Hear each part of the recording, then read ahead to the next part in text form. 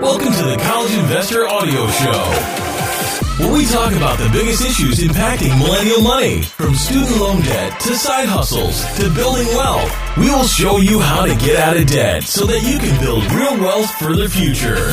Hey there, and welcome to another College Investor Audio Show. Thanks so much for being here.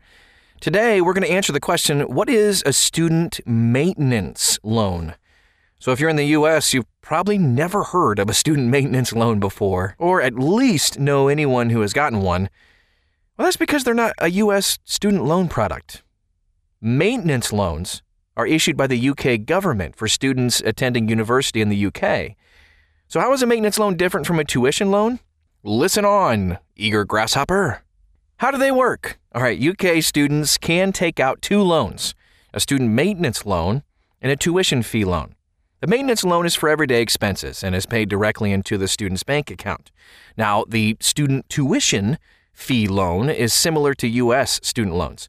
It's paid to the school and not the student. The application is the same for both loans, though. Students can choose to take out just one type of loan, or maybe even both. The maintenance loan has 3 disbursements throughout the year that coincide with each of 3 semesters. If your final school year is only half a year because you're graduating, your maintenance loan will likely be half the size of your previous year's loan. Maintenance loans can be used for, well, mostly everything, including clothes, food, rent, utilities, even nights out with friends. Of course, you will need to budget your money if it's all you have to live on.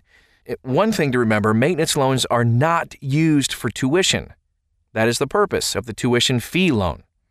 Sometimes the loan may not arrive in time to pay the next month's rent, for example. So never fear, if the student is living on campus, the university will wait until the maintenance loan disbursement for the housing payment. For this reason, students don't have to worry about being kicked out of their dorm. Students in a similar situation off campus will have to make arrangements with their landlord, though. So what's the eligibility? The requirements for receiving a maintenance loan for most students will have no problem meeting them.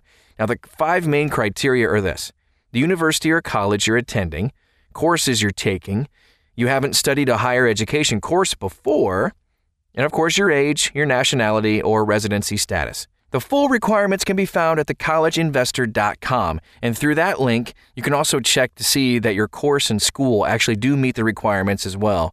Part-time students must meet an additional requirement of course intensity of 25% or more. If you want to apply for it, again, it's at thecollegeinvestor.com. Now, as the UK is made up of Northern Ireland, Wales, England, and Scotland, maintenance loan requirements can vary across all those countries, too, especially income requirements. Similar to the U.S. student loan program, those who have a higher income will receive a smaller amount, and those with a lower income will receive a larger amount. And if you're living at home or not also plays a role in the amount you'll receive. Those away from home tend to receive a little bit more. Now, the interest rate, this is important. Maintenance loan interest rates are based on the Retail Price Index, RPI, which is also called the rate of inflation. So for most students, the total rate will be some form of RPI plus 3%. Lower income students may only pay RPI with nothing else tacked on, which is good. Now, students who had graduated and now earn more than when they were in school may end up paying the highest rates. Interest rates will also vary depending on the country. Paying back your loan. So for U.S. students, might be surprised to hear that maintenance loans are canceled after 30 years, 25 for Northern Ireland. Now, this means the student's loan is forgiven and they do not have to pay it back, no matter how little they have paid on it.